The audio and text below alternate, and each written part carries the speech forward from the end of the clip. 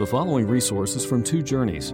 Two Journeys exists to help Christians make progress in the two journeys of the Christian life, the internal journey of sanctification and the external journey of gospel advancement. We do this by exporting biblical teaching for the good of Christ's church and for the glory of God. Please visit twojourneys.org for more resources. All right, folks, are you ready? Study about the Holy Spirit. Y'all get a handout? Continue in our look at Wayne Grudem's book on systematic theology, and we're studying the person and work of the Holy Spirit. And suffice it to say, we could be a long time studying that. It's an incredible subject. We've already looked at the definition of the work of the Spirit that Grudem gives us here. The work of the Spirit is to manifest the active presence of God in the world and especially in the church. Well, he does a lot more than that, but that is what we're going to focus on a little bit tonight, to talk about how he does that. We've already discussed the personality of the Spirit. So the Spirit is not an impersonal force like electricity or something running through the universe. Still less is he like the Force. Like, use the Force, Luke, something like that, nothing like that. I never sensed that the Force in Star Wars was personal. I have no idea, but there's sometimes a misunderstanding about the Spirit, that he's some kind of an impersonal force. We have already totally refuted that. The Spirit has emotions. He can be grieved. He can give joy. There's the emotional side. He can make decisions. He has a will. He communicates. He is a person. The personality of the Spirit. We've talked about that. And we have discussed the deity of the Spirit. We are triune in our theology. We believe in one God existing eternally in three persons, and the Spirit is the third person of the Trinity. We've discussed all that. Now, last time we began to talk about how the Holy Spirit empowers. There's such a connection, especially in the New Testament, between the Holy Spirit and power. The Spirit gives power.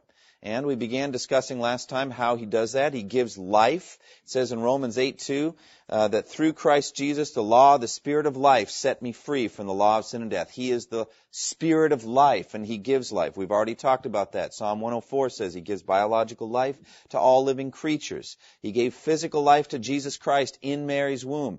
The angel said the Holy Spirit will overshadow you. And so the Holy One to be born of you will be called the Son of God. But it's the Spirit that gave physical life to Jesus' body, his human body inside Mary's womb. He gives spiritual life to Christians at regeneration. In John chapter 3, Jesus said you have to be born of water and the Spirit. If you're not born of the Spirit, you're not going to go to heaven. You must be born again. You must be born by the Spirit. Flesh gives birth to flesh, but the Spirit gives birth to spirit. And so the Spirit gives new life, regeneration. And the Spirit will give life to our mortal bodies, it says in Romans 8. This is all review. We discussed this last time. But the Spirit will raise your bodies from the grave. Talk about power. That's incredible. But the Spirit, I tell you what, you really need to meditate on that, to think what you will contribute to raising your own moldering body from the grave. And the answer is nothing. It's something that passively is going to be done to you by the power of God through the Spirit. Through the Spirit, He's going to raise your body up, and He's going to give you a resurrection body. That's incredible. Keep that in mind, because that's the same power that's at work in you spiritually. So we talked about all that, the empowering work of the Spirit. But He also gives power for service. And that is so important. The Spirit empowers us to serve God. Now, we saw this in the Old Testament. The Holy Spirit was given at key points to leaders in the Old Testament. There were certain times when the Spirit would come on Old Testament leaders. A good example of this was King Saul. The Holy Spirit came on Saul, and he was able to rise up militarily. We also see this in the book of Judges, even before that. The Spirit comes on Samson, and he tears apart a lion as though it were a young goat. The Spirit comes on a lot of these leaders to enable them to succeed militarily. So the Spirit comes and strengthens these Old Testament leaders at key moments in Israel's history. But of course, the Spirit also can depart from these leaders. The Spirit departed from Saul. There's a clear saying of this in 1 Samuel, in which the Spirit had gone away from Saul. He didn't have the ministry of the Spirit anymore. And therefore, it's a very poignant thing when David says in Psalm 51, "Take not your Holy Spirit from me." He didn't have that promise that we have, that He will be with us forever. The Spirit, the Counselor, will be with you forever. I will never leave you. I'll never forsake you. He didn't have that promise, and he had already seen the example of how King Saul lost the Spirit. The Spirit departed from Saul, and actually he was tormented by an evil spirit. And so David was, with good reason, very, very afraid that the Spirit would leave him. We also saw in the Old Testament that the Holy Spirit was given to other skilled persons at key points. The Spirit, for example, came on Bezalel, a guy who had skill in making all kinds of artistic things that were used around the tabernacle, etc. And so the Spirit is connected at that moment with his abilities, given to skilled people at various points. Also, occasionally, from time to time, the Spirit is given to groups of people or to the nation as a whole. Look at the bottom of page 1 there, Isaiah 63. It says, "Then his people recalled the days of old, the days of Moses and his people. Where is he who brought them through the sea with the shepherd of his flock? Where is he who set his Holy Spirit among them?" See that? That's Isaiah 63, verse 11. He set his Spirit among them, who sent his glorious arm of power to be at Moses' right hand, who divided the waters before them to gain for himself everlasting renown, who led them through the depths like a horse in the open country. They did not stumble. Like cattle that go down to the plain, they were given rest by the Spirit of the Lord. This is how you guided your people to make for yourself a glorious name. Now, had it not been for Isaiah 63, we would not have seen the activity of the Holy Spirit in the Exodus. The Holy Spirit isn't mentioned specifically there. But Isaiah, filled with the Spirit, looking back, says it was the Spirit that guided them. It was the Spirit that brought them out of Egypt. The Spirit of God. And then Haggai 2:5, "This is what I covenanted with you when you came out of Egypt, and my Spirit remains among you. Do not fear." So there's a statement that the Spirit is among the people of God. That's in the Old Testament. My Spirit remains among you, so do not fear. And then 1 Samuel 19 and 20. We know this story. This is an interesting one. A word came to Saul, "David is in Naioth at Ramah," so he sent men to capture him. This is when Saul is hunting David down like a partridge, he said. He wants to kill him. And so he sends men to go arrest David. But when they saw a group of prophets prophesying, with Samuel standing there as their leader, the Spirit of God came upon Saul's men, and they prophesied. So they just begin to prophesy. The Spirit of God comes upon them. Also, Saul prophesies, Saul himself. And so there was this saying, is Saul also among the prophets? And so the Spirit of God is active. We should not think that the Spirit of God somehow makes his first entrance at the day of Pentecost. The Spirit of God was active among the people of God. In Ezekiel 11:5, it says, "The Spirit of the Lord came upon me, and he told me to say, this is what the Lord says." That is what you are saying, O house of Israel, but I know what is going through your mind, etc. The Spirit comes upon the prophet and tells him to say something. We're going to come to that, God willing, later on this evening. But it is the Spirit that told Ezekiel the words to say. Then, after a series of terrifying prophecies against Israel in that same chapter, Ezekiel 11:13, "Now as I was prophesying, Pelatiah son of Benaiah died." Can you imagine that? Ezekiel is prophesying what the Spirit told him to say, and while he's prophesying, this guy drops dead. It's an incredible thing. Then I fell face down and cried out in a loud voice, "Ah, sovereign Lord, will you completely destroy the remnant of Israel?" But you have a sense of the power of the Spirit in that. It was just a few verses earlier that it was the Spirit that told Ezekiel to say the things that led to this man falling down dead. And a time is predicted when the Spirit would anoint the Messiah. Isaiah 11:1-3, it says, "A shoot will come up from the stump of Jesse. From his roots a branch will bear fruit. The Spirit of the Lord will rest on him. The Spirit of wisdom and of understanding, the Spirit of counsel and of power, the Spirit of knowledge and of the fear of the Lord. And he will delight in the fear of the Lord." Some people point to this passage in connection with Revelation, where it talks about the sevenfold Spirit in front of the throne. And so there's 7 descriptions of the Spirit here. The Spirit of the Lord, and then there's 3 couplets. 3 times 2 is 6. And then so you have a sevenfold description of the Spirit here. I don't know for sure that that's what Revelation is talking about when it talks about the sevenfold Spirit. Some translations go the 7 spirits of God before the throne, etc. But there it is, a description of the Holy Spirit in Isaiah 11, connected with what? What's he connected with in Isaiah 11? The shoot will come up from the stump of Jesse. From his roots a branch will bear fruit. Who's the branch that comes from the stump of Jesse? It is Christ. And so this is the Messiah. and He is the anointed one, and it seems very much anointed with the Spirit. You know, Messiah, Christ, means anointed one. In the Old Testament, the kings were anointed with oil. The oil, I believe, represented the presence of the Spirit on them. Some of the kings just got an anointing with oil, and that's all. They were wicked men who didn't lead in any way by the power of the Spirit. Others, like David, were led and influenced by the Spirit. But Jesus, above all, was anointed or filled with the Spirit in every way. And so Isaiah 11 said that's what's going to happen.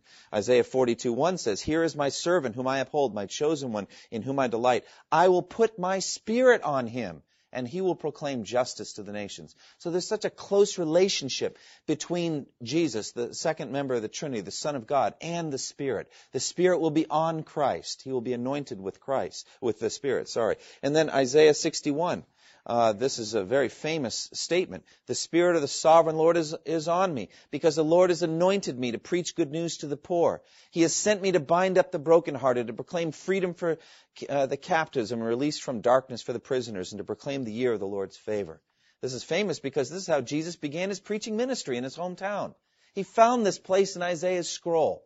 He rolls it open and then reads, "The Spirit of the Lord is upon me, because the Lord has anointed me." That's the Messiah language. And then he rolls up the scroll and he sits down and he says, "Today, in your hearing, this scripture is fulfilled." What a moment. He was claiming to be the Messiah. But it was specifically in reference to the ministry of the Spirit. The Spirit was on Christ. Now, I bring you to one of the toughest questions for me concerning the ministry of the Spirit. It's a difficult question.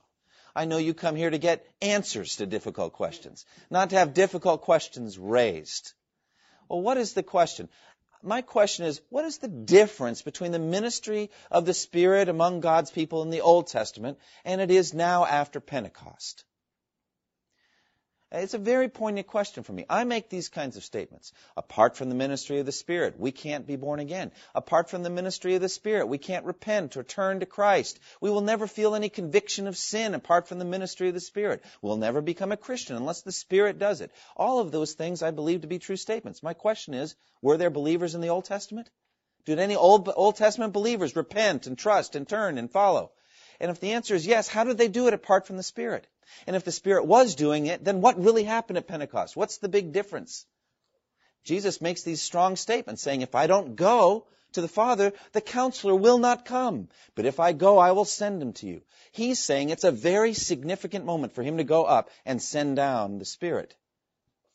And it makes an open statement in John chapter 7. On the last and greatest day of the feast, Jesus stood and called out in a loud voice, "If anyone is thirsty," he says, "let him come to me and drink. Whoever believes in me, as the Scripture has said, streams of living water will flow from within him." And then John tells us in John 7:39, by this he meant the Spirit, whom those who believed in Christ were later to receive. Up to that time, the Spirit had not yet been given, since Jesus had not yet been glorified. There it is. That's a very strong demarcation. The Spirit hadn't been given.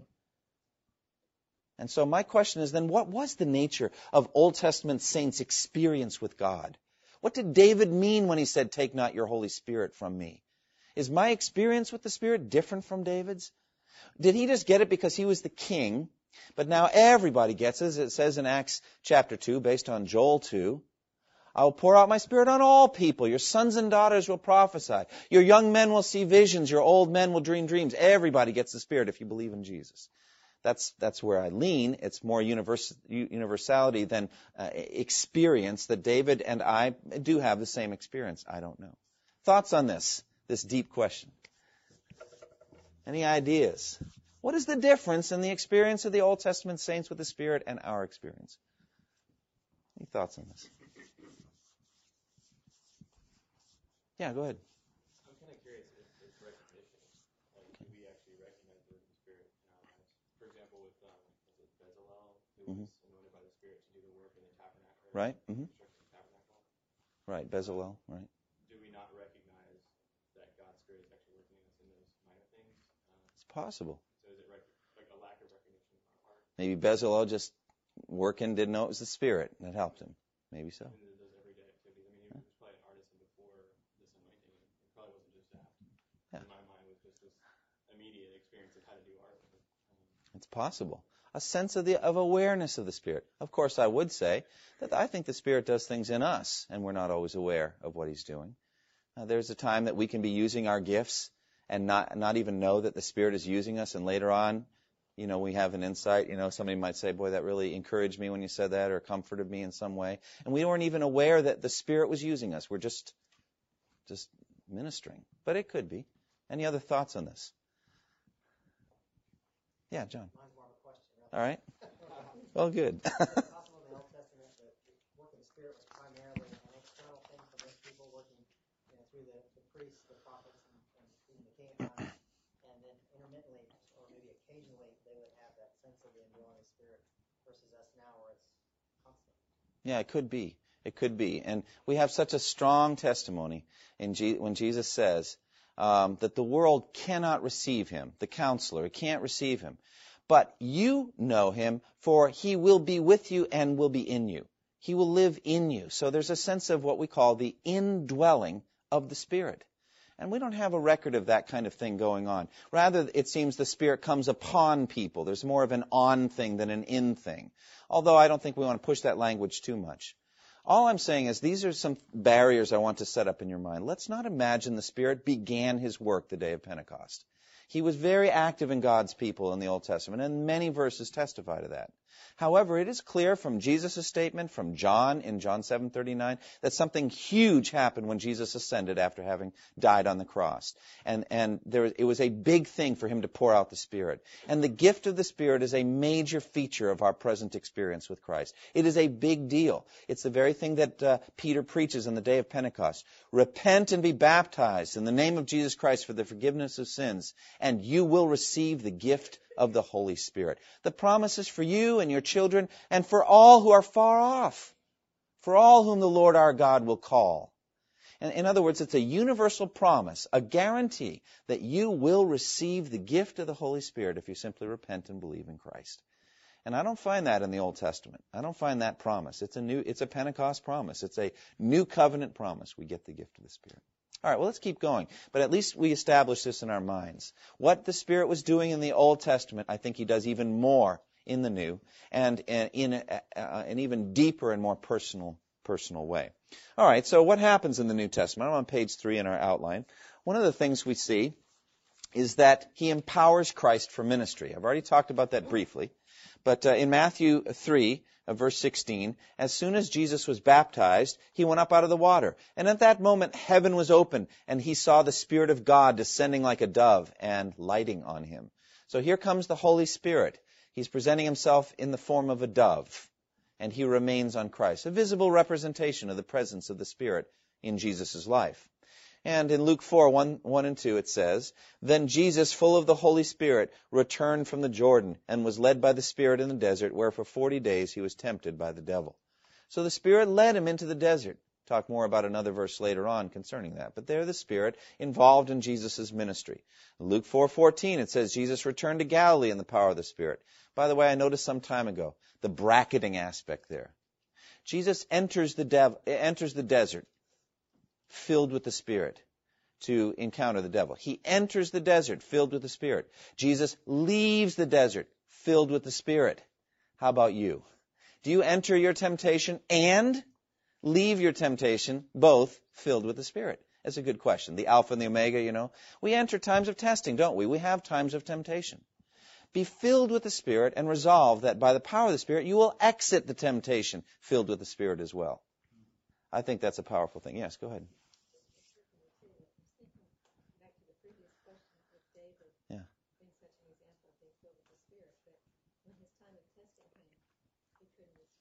Mm-hmm.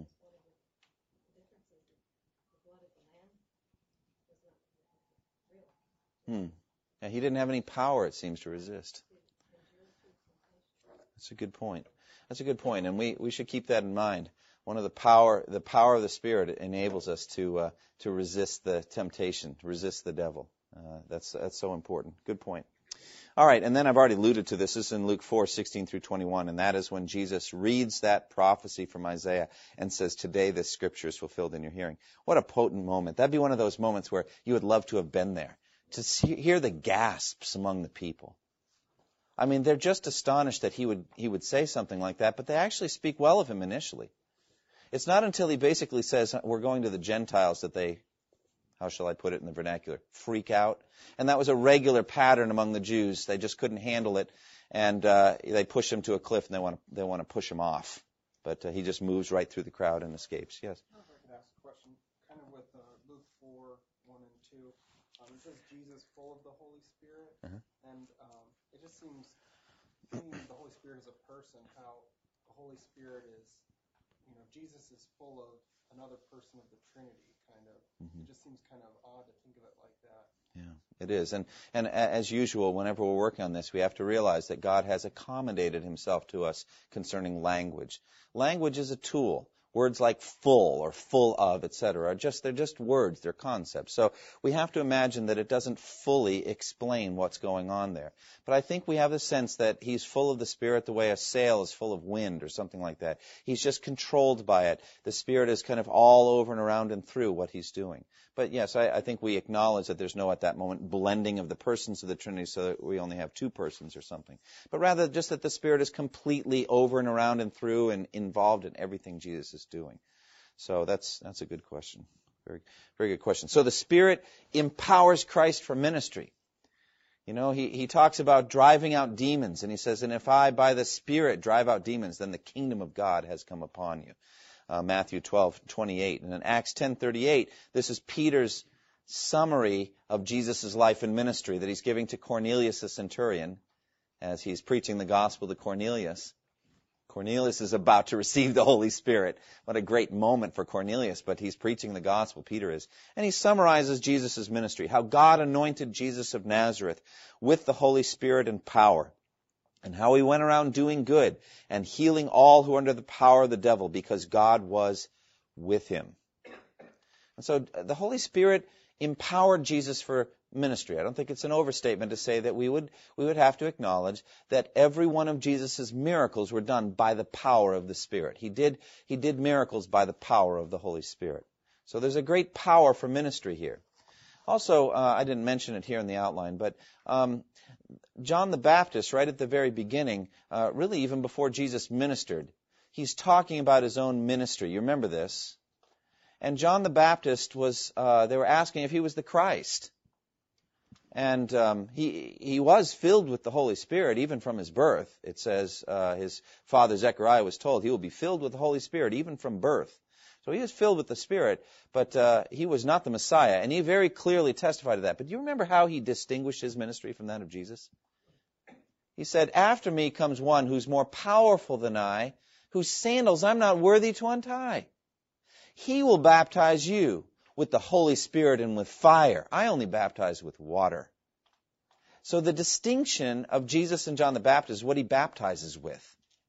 Now, my own interpretation, others have different interpretations of this, but I think when John said, he will baptize you with the Holy Spirit and fire, I think it would be just as accurate to say he will baptize you with the Holy Spirit or fire. That's the way I read it. Because fire in John's statement there is one of wrath and judgment. All right? He will clear his threshing floor, gathering up the wheat into his barn and burning up the chaff with unquenchable fire. But when you speak to a group, you can say, he will baptize you with the Holy Spirit and fire. And so the group will experience both. But each individual just experiences one. And so I think you're either going to get this from Jesus. You're going to get baptized with the Holy Spirit, or he's going to baptize you with fire. One or the other. You're going to get either one from Jesus. That's the difference between... John is just a forerunner. He's a prophet. He's a speaker. He's not the Messiah. Jesus has power. And he gives you the Holy Spirit, or he's going to baptize you with fire, such as he will clear his threshing floor and he's going to burn up that chaff with unquenchable fire. So you see how important the ministry of the Spirit is in Jesus' life and ministry. Empowerment of Christ for ministry. We also see the empowerment of Christ's disciples for ministry. You really have to see, sometime do a study with a concordance or a computer program on the word Spirit in the book of Acts. It's overwhelming. Over 60 times the Spirit is mentioned in the book of Acts. The Spirit is constantly empowering those disciples to do great things for Christ. Acts 1:8, of course, some of you can quote it from memory. You will receive power when the Holy Spirit comes upon you. And you will be my witnesses in Jerusalem and Judea and Samaria and to the ends of the earth. That is so important. And how easy it is for us to forget it. You know, if I were to ask you right now to write down the names of 5 unbelievers that you would like to lead to Christ over the next year, and you wrote down those names and looked at them, I bet you at least 1 or 2 of those names would strike you with some fear. You'd look at it and say, how am I going to witness to that person? Maybe it's a relative, maybe a coworker, a neighbor. Maybe there's somebody in your life and the Lord is leading you to witness to them. And it isn't long before you bump into that old enemy, fear of man, fear of humanity. We're afraid of people, afraid to share the gospel. I believe the Holy Spirit is given to us so that we have power to overcome that obstacle, power to overcome it. You will receive power when the Holy Spirit comes on you. And if you feel weak as a witness, if you haven't witnessed to any unbeliever in the last year or the last 6 months or something like that, you ought to get on your knees and say, Lord, based on Acts 1:8, I'm going to ask you for power to be a witness for Christ this week. I'm going to ask you for power to witness to a waitress, power to witness to somebody at a convenience store. I'm going to ask for power to witness to a relative, you know, a lost brother or sister, a brother-in-law, somebody. I'm going to witness for you this week, Lord. You should pray that prayer. Say, Lord, I can't do it unless you help me. Remember what Paul says, when I'm weak, then I'm strong. Because what does Paul do when he's weak? What do you think Paul does when he knows he's weak and the Lord wants him to do something? What do you think he does? He prays. He goes to the Lord for power. He asks for what he wants, what he needs. So you ought to do the same. You'll receive power when the Holy Spirit comes on you. And if you're not sure what that power looks like, just read the book of Acts. Say, Lord, I'm going to read these 28 chapters. Maybe take 2 days or 3 days and just read through the book of Acts and say, what does the Spirit do to advance the kingdom of Christ in the book of Acts? It's incredible. Look, for example, at Acts 4. Acts 3, the Spirit gives Peter and John power to heal a famous beggar. This beggar is put every day at the temple gate called Beautiful to beg from those going in and out. You know, he's looking for money. Everybody knows this guy. And you remember how Peter and John look at him and they say that famous statement, silver or gold we have none, but what we have we give you in the name of Jesus of Nazareth. Rise and walk. And this man jumps up and he's healed and he does this miracle and he's just, I'm going to sing the song pretty soon if I'm not careful. But anyway, you know, he's walking and leaping and praising God. And all the miracles, again and again, you see the connection in the book of Acts between miracles and preaching opportunities. Oh, look, a crowd has gathered. You know, and then I think I'll preach the gospel. It's clearly that that's what the Lord was doing. And so Peter and John preach the gospel. The Sadducees and the temple guards and all that, they come and arrest him and put him in jail. The next day they stand trial. Now, you might think, I mean, it's such an incredible story in Acts 4. You might forget that this is the very same group that condemned Jesus to death. Think about that. Think how you would feel spending the night in jail and you're going to face these same people. They condemned Jesus to death. Within a few chapters in the book of Acts, they're going to condemn Stephen to death and be so enraged they're going to run at him and kill him right there and then. And then it isn't long before they're, in a settled and convicted way, consistently going to seek to kill Christians. That's who they're about to witness to. And so the next day they assemble together, and Peter and John are brought before them. And they charge them and say, by what power or what name did you do this? Now that is a softball question. It's just coming in like 50 miles an hour. That's waiting to be hit over the fence. By what power or what name did you do this? I'm glad you asked.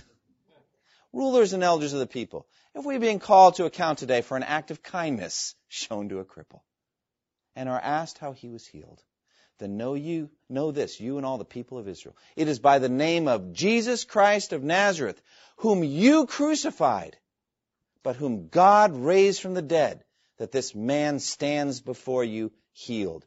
He is, Psalm 118, verse 22, he is the stone you builders have rejected. Salvation is found in no one else, for there is no other name under heaven given to men by which we must be saved. Now, where is the cowardice there? Where is Peter running and hiding? Remember the slave girl? You're not one of his disciples, are you? Oh, no, I never heard of him. 3 times he denied. This is just a short time before that. 3 times he denied even knowing Jesus. Where did this power come from? Where did this courage, this boldness? It came from the Spirit. Then Peter and John, filled with the Holy Spirit, said. And so he gives full credit to the Spirit. By the way, who wrote the book of Acts? Who wrote it? It was Luke. Do you believe in the inspiration of the book of Acts? Well, who inspired Luke then? Who guarded Luke from error? Who was it that told him to write every word just the way it was written? Who? The Holy Spirit. So the Holy Spirit apparently wants you to know about the Holy Spirit. Have you ever heard it said that the Spirit never testifies to himself? He never speaks about himself. He always points to Christ. Don't you believe it? Don't you believe it? There's no lack of humility and servant mentality in the Spirit. I'm not saying that. But what I'm saying is the Spirit wants you to know about himself. The Spirit wants you to know about his ministry in your life. That's why it says, Peter and John, filled with the Holy Spirit, said, so that you would know that the same power is available for you. You will receive power when the Holy Spirit comes on you. And you will be my witnesses in Jerusalem and Judea and Samaria and to the ends of the earth. The phrase to the ends of the earth implies that this is a promise to the end of time. We have power available. Peter and John, filled with the Holy Spirit, they answered.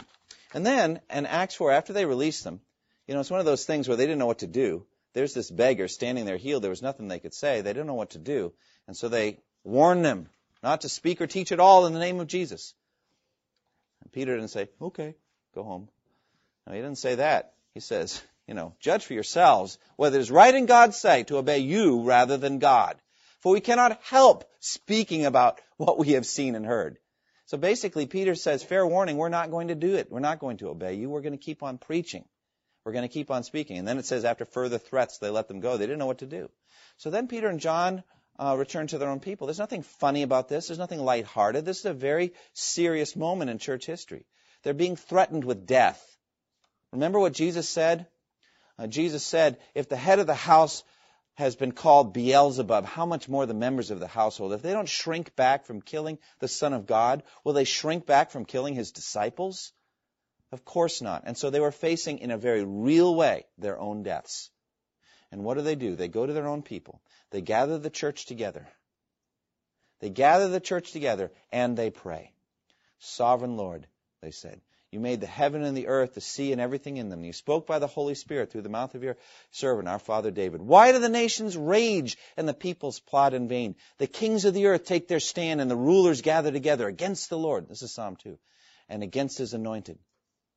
Let us break their chains and throw out their fetters. And they say, indeed, Herod, Pontius Pilate, they all got together and fought against your holy servant Jesus. They did what your power and will had determined ahead of time should happen.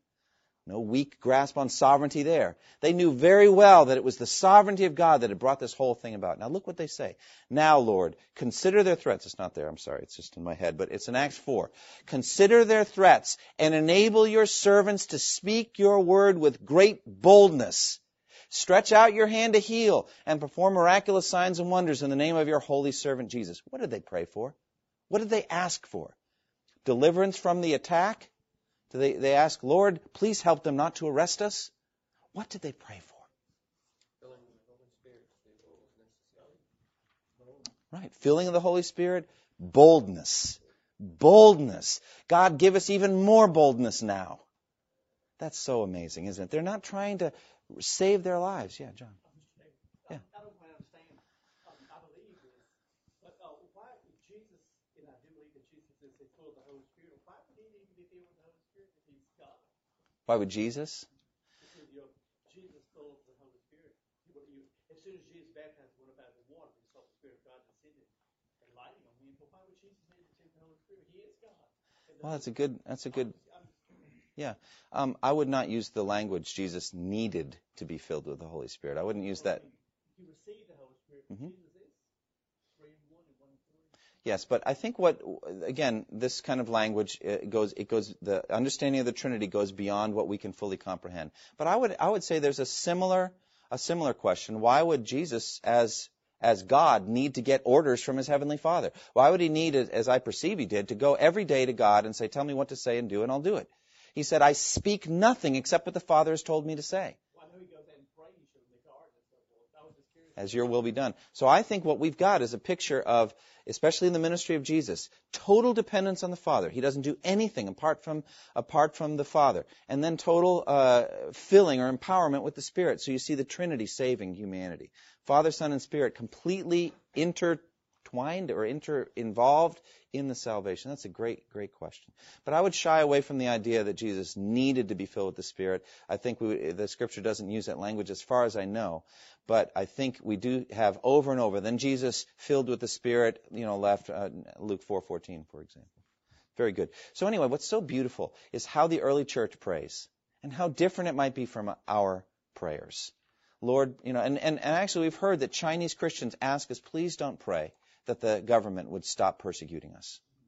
Please pray that we would be bold and courageous. Now, if you look at a group of well-meaning Christians in America that are praying that the government would stop persecuting the church, and then you hear brothers and sisters saying, don't pray that. Pray that we would be bold. Now, which of those lines up better with Acts 4? I think we see that Acts 4 mentality there. And Acts 4:31, this is the answer to the prayer. After they prayed, the place where they were meeting was shaken, and they were all filled with the Holy Spirit and, you get the sense, as a result, spoke the word of God boldly. So there it is. And I think that is so practical. Friends, it is so practical. Local churches that seem bereft of evangelistic power should pray as a group that the Spirit would be poured out on them for boldness in witness, resulting in conversions. That's what they should do. Does that include this local church?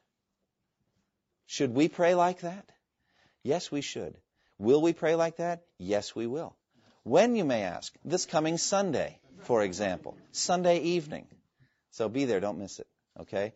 The place where they were meeting was shaken. Let's pray that God would move in a mighty way on Sunday evening when we gather at 6 o'clock for prayer. But we should pray for evangelistic power. We should pray for evangelistic fruit. Ask for what you want. Remember what Jesus said to the Samaritan woman. If you knew the gift of God and who it is who speaks to you, you would have asked him, and he would have given you living water. You know what I get out of that? I'm going to talk about this a little on Sunday evening, but the better we know Jesus, the more things we ask from him. Because he has everything to give. Everything. And so we should ask him for things. I would also add, the better we know Jesus, the more we ask for the right things. Yes, go ahead. It seems like our experience with the Holy Spirit in light of all this is kind of cooperative in sanctification. Why is the sanctifying work of the Spirit different than effectual calling? Well, God just works differently there. I think, here's the thing. The logic I get out of this is, if you then, where he says, if when we were God's enemies, we were reconciled to him through the death of his Son, how much more, having been reconciled, shall we be saved through his life? There's a change in status. That was then, and this is now. Back then, we were enemies. Back then, we were dead in our transgressions and sins. Our wills were contrary to God's, even in the matter of our own salvation. Isn't that a scary thought? Our wills were contrary to God's in the matter of our own salvation. And if God had just let you do what your will wanted, you'd go to hell. Now, you'd say, not as such. Maybe not. People don't know they're willing hell, but they are.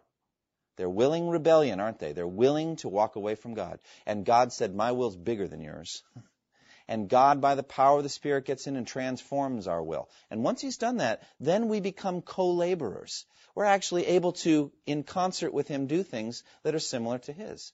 And so I think there's just a difference in status. We're just different people. We're new creations in Christ. And therefore we can start, like Jesus said, my Father is always at his work to this very day, and I too am working.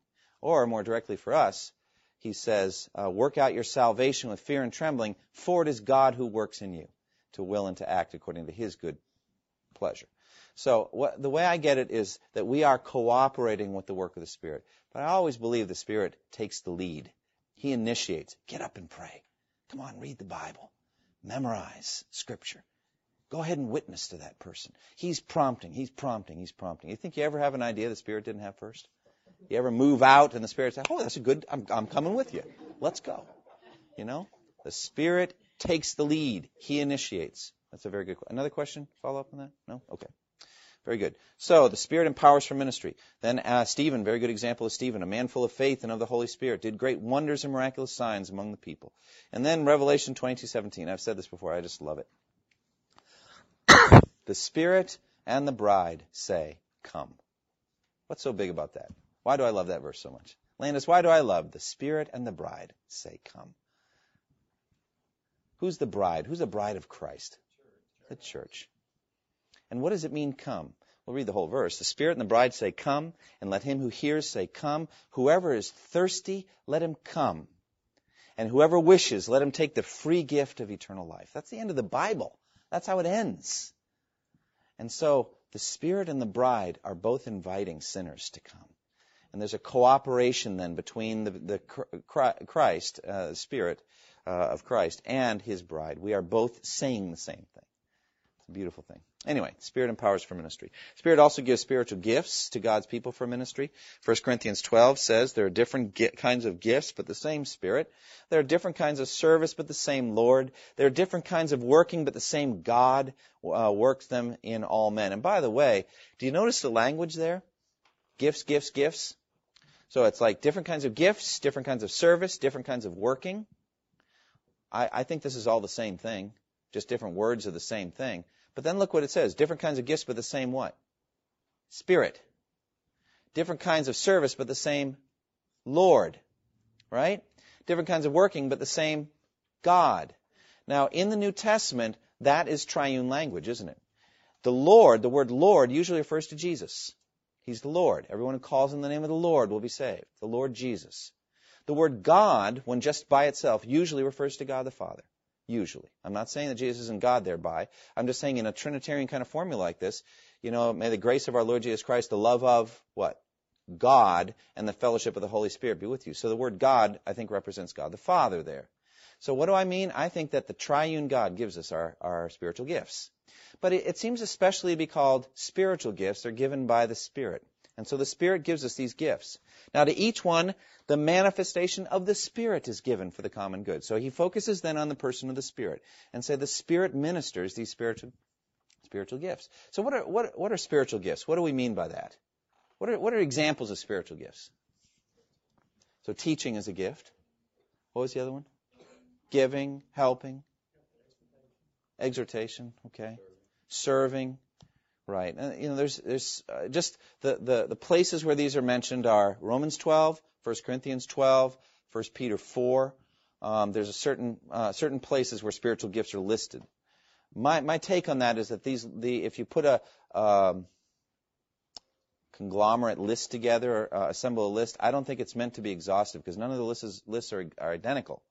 So I think they're rather meant to be suggestive, that the Spirit does different kinds of things. And my thinking on spiritual gifts continues to change and grow. I used to think you got this kind of spiritual gift package the kind of way that GI got a bunch of stuff in boot camp, and that was what he had and if he lost it, he had to pay and get, you get this. Here, this is your equipment, and now go serve me. But I don't think that's the case. I actually don't find anywhere that's what, the moment of conversion, you get your gift package, and then you're told to go out. I think that the Spirit gives gifts. That's all. And it doesn't say when. And so it could be that he may give you a gift for a ministry he's calling you to. So it could be you say, I don't think I'm called. I don't think I'm gifted to do that. Well, if you feel led by God to go do something, then go out and try it. He may gift you at that point to do something. I believe that gifts need to be done in conjunction with the local body. Like some of you may think you have the gift of teaching, and as far as I see so far, you may not. Okay?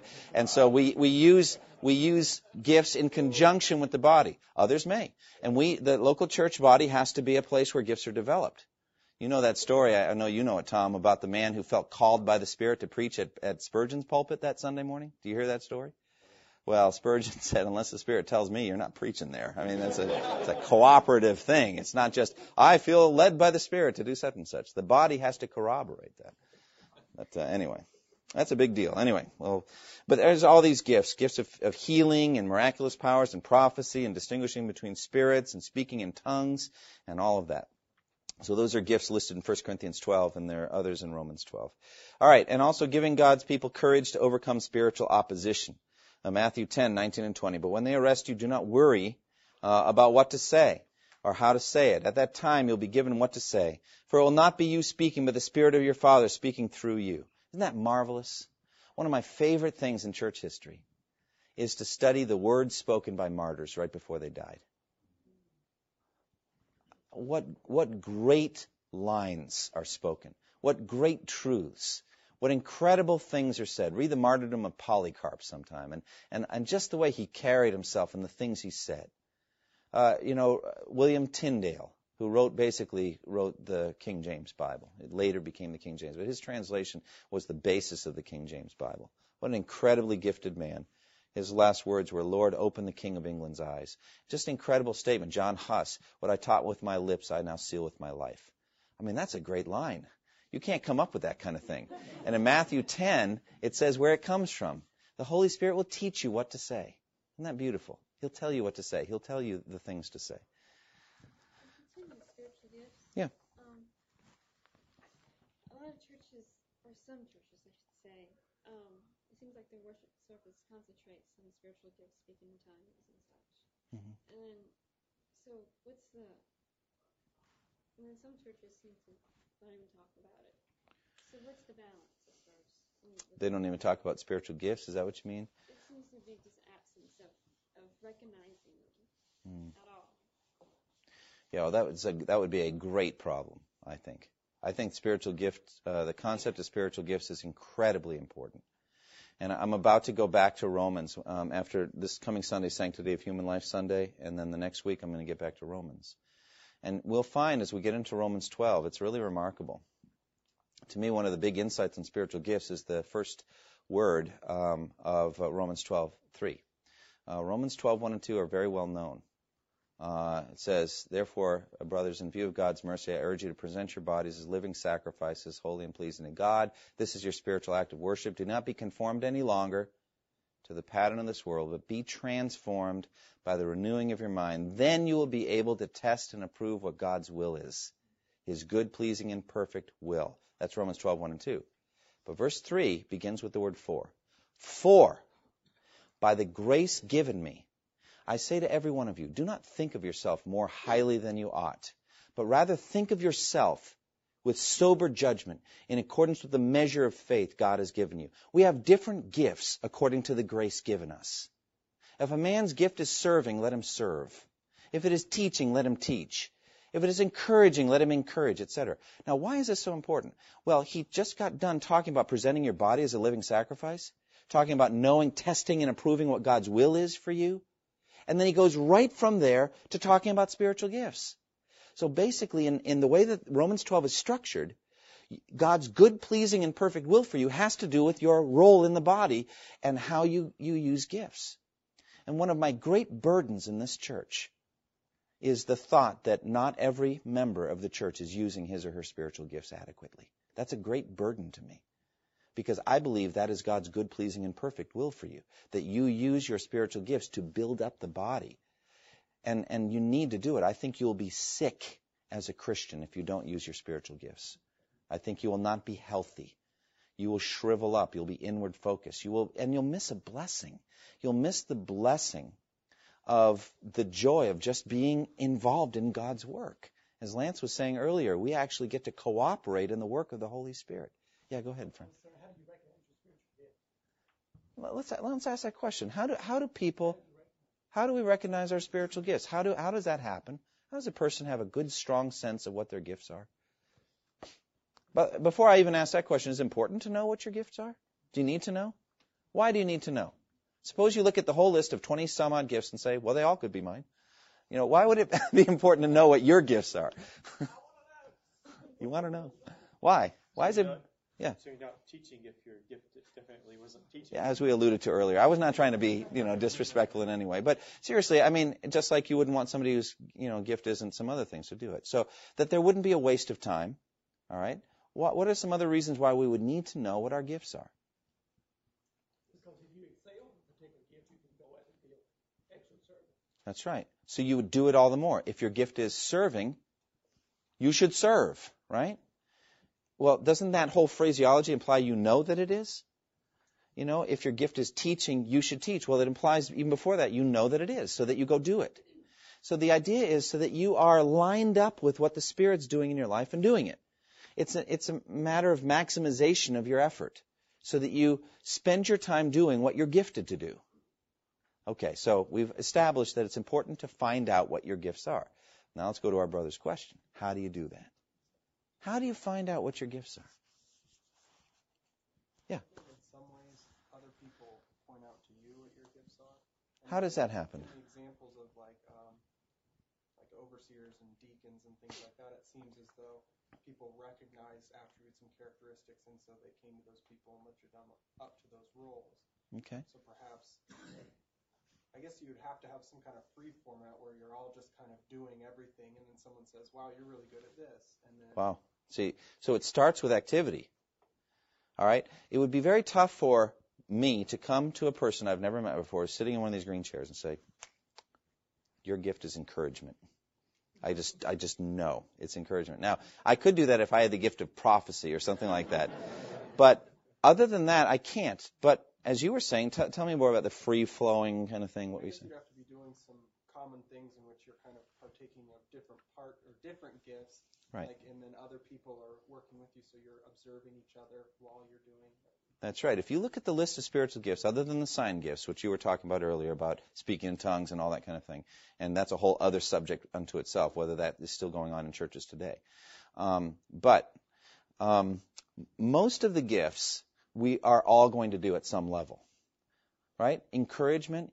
You may not have the gift of encouragement, but you should be an encouragement from time to time to somebody, right? Wouldn't you hope? All right? The gift of giving. Are you exempt from giving because you don't have the gift of giving? Please, God, no. All right? You need to not think that way. That's a wrong way to think. Everyone needs to give. And we can show that from Scripture. Everyone should give what he has purposed in his heart to give. So therefore, the giving is universal. But there are some. And I have received so many blessings from people who have the gift of giving. It isn't a matter of the amount or even the kind of gift. It's the way it's done. It's just a beautiful thing to watch somebody who has the gift of giving give. And it doesn't matter whether it's to me or whatever. It's just there's a thoughtfulness and a creativity and a love in the way the gift is given. It's a beautiful thing. So go ahead. I think there's a joy, too. Yeah. There's such a joy when you use the spiritual gift that the Lord's blessed you with. Isn't that wonderful? Know that might be your gift. I think that joy that you're talking about there is a joy in the Holy Spirit. It's the Spirit's testifying that He's pleased with you. You're doing what you're supposed to do. That's beautiful. So, therefore, I think we're going to start practically with the fact that we're going to be doing a lot of things anyway. It may not be your gift to serve, but does that mean you can't scrape food off a plate and put it in the dishwasher downstairs if we're having a picnic or some other thing? Of course, everybody can do that. All right? And as we're doing common type serving things, after a while, you're going to start to observe, you'll see things. The analogy I've used before is when I was growing up, they used to have these really cheap balsa wood airplanes. You could buy them at the convenience stores and all that. You remember these little lightweight wood things with a little metal clip in the front and red plastic thing or whatever. I loved them. I mean, I was a boy. I like that kind of stuff. But the thing is, depending on how you set the wings, it would either do a barrel roll or a loop-the-loop or it'd fly straight or whatever, and all had to do with setting the wings. But I remember the first time reading the little printed instructions, put the wings back at an angle and it'll turn left. And I was like, oh, really? So I'm just looking at it. How did I know it was true? How did I know how the wings were set and how I was going to fly? Well, you throw it. And once the air gets under those wings, it's going to start taking over and going in a certain direction based on how the wings are set up. But just holding it before that, you're not going to be able to tell. And so basically just do things. Just serve. Fill your days with the good deeds that God wants you to do. But after a while, you start to see a pattern. People will start to come to you and say, I was just so encouraged when this happened or whatever. The body's going to testify to you concerning what your gifts are. It's going to start saying, boy, that was just so beautiful when you did that. I look at Eric Campbell, who's our worship pastor, and I'll tell you what, long before he came to us, people started coming and saying, when you play and sing, God just moved in my heart. Just moved in my heart. Nobody's ever told me that. Nobody has ever told me that. And they never will. As I've said before, I sing best corporately. I just really do. I really sing best corporately and in the shower, which you will never hear. Excuse me? Huh? What? Yeah, I get to sing. No, I sing. I do. I enjoy singing just corporately. I sounded horrible last Sunday. My voice was I'm recovering from a cough and all that. And I thank God that our brothers up in the AV thing do not tape me singing. You don't do that now, do you? Good. Praise God. In front of all these witnesses, because I've heard that done to pastors before. What? Good. Don't do it. Don't get a little master tape that you're going to use to blackmail me at some later time. Yes, go ahead. It has to do with answering God's call. I read Scripture in Sunday school. I don't feel that I'm a Scripture reader, but unless I listen to somebody said, will you read Scripture? And I wanted to say, no, I don't read well, but I didn't. I said, sure. I don't think I'm an usher. But Daniel asked me, would you usher? And I did last Sunday, but I don't feel that that's my gift. But unless you try, how would you know? It's a very good point. And keep in mind what I said earlier. I believe God sometimes gives you a gift you never knew you had. He may give you a new gift. There's nothing in Scripture that tells me you get them all at the beginning of the Christian life and none after that. It's a new way of thinking for me to say He has the freedom, doesn't He, to equip you in a new way. So you may move out, and it could be you could get an equipping just for a mission trip or something, and you go out and God would give you what you need because that's who He had to work with, and He equips you and gifts you. But I think that there is a gifting that kind of settles in and it becomes your regular pattern of service. So any other thoughts on this? A very important topic, this issue of the spiritual gifts. Lance? Yeah. This is a little more practical, but how would you recommend prioritizing or balancing the use of your gifts in the local body with your other responsibilities, like responsibility to your family or to work or whatnot? Do you make room for the gift? Yeah. You have to have that in your life at every point of your life? No, not every point, but there's an intentionality. Romans 12, if your gift is serving, you should serve. If it is teaching, you should teach. Well, in order for me to be obedient to that, I have to carve out time in my life. And I did before I was a pastor, too. I was a Sunday school teacher. At several different churches, I did different things. And I had to make time to prepare my lessons, to memorize Scripture as I was doing, a lot of things to get ready. So there was an intentionality. The way I look at it is this, all right? In my life, I'm going to have different, like the so-called pie chart, I'm going to have different sections that are given to each thing. The X number of hours for just physical maintenance, showering, sleeping, eating, different things. So much time with my family, different things. And that changes at different phases of my life. But there's always going to be a section of the pie that's for service in the local church. It's not going to be 24 hours a day, 7 days a week. And it's not going to be 1 minute a day every 5 weeks. It's going to be a regular pattern of hours that are given in service in the context of the local church, right? I don't know what that is, and we want to challenge ourselves about how much that is. Can we do more? Are we doing too much? Sometimes you get too busy in church. But that is not most people's problem. Most people, it's the other way. All right, but then you say, okay, of those X number of hours, I would urge that you know what your gift is and spend the overwhelming majority of your time in that. In other words, if you're going to give 5 hours a week or something like that to service in the context of the local church, and your gift is serving, then 4 of those 5 should be in that area. Does that make sense? Try to be intentional about it. Say, this is my gift. I need to do this. I need to do it a lot. If your gift is encouragement, think of how to develop that ministry. How many people can I encourage? Don't just say, well, I seem to have the gift of encouragement. Be intentional about it. Find out how you can encourage the brothers and sisters to love and good deeds.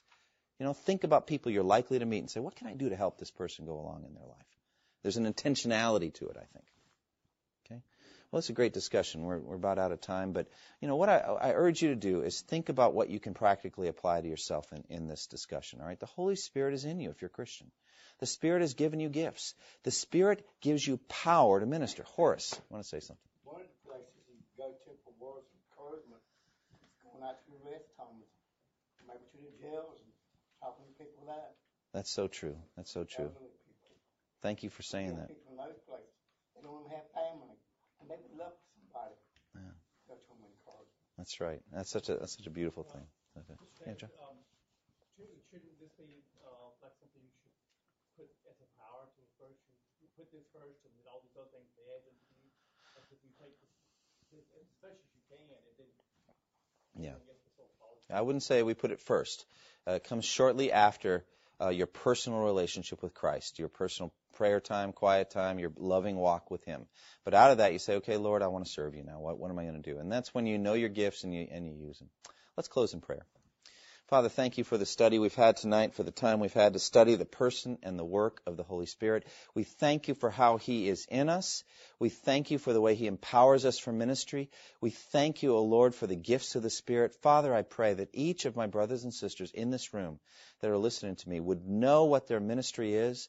If they are convicted that they really don't have a ministry, that they haven't spent time in it, could be in past years they had a ministry, but right now they really don't. Father, I pray that you would urge them to find a pattern, a regular pattern of ministry here in this local church. Father, that they would find a way to serve you. Father, I pray for that. And if there are any here who just don't know what their gifts are, that they would get active and start just serving in wonderful ways. And just little by little, some things are going to start to surface, some patterns. Lord, give them insight.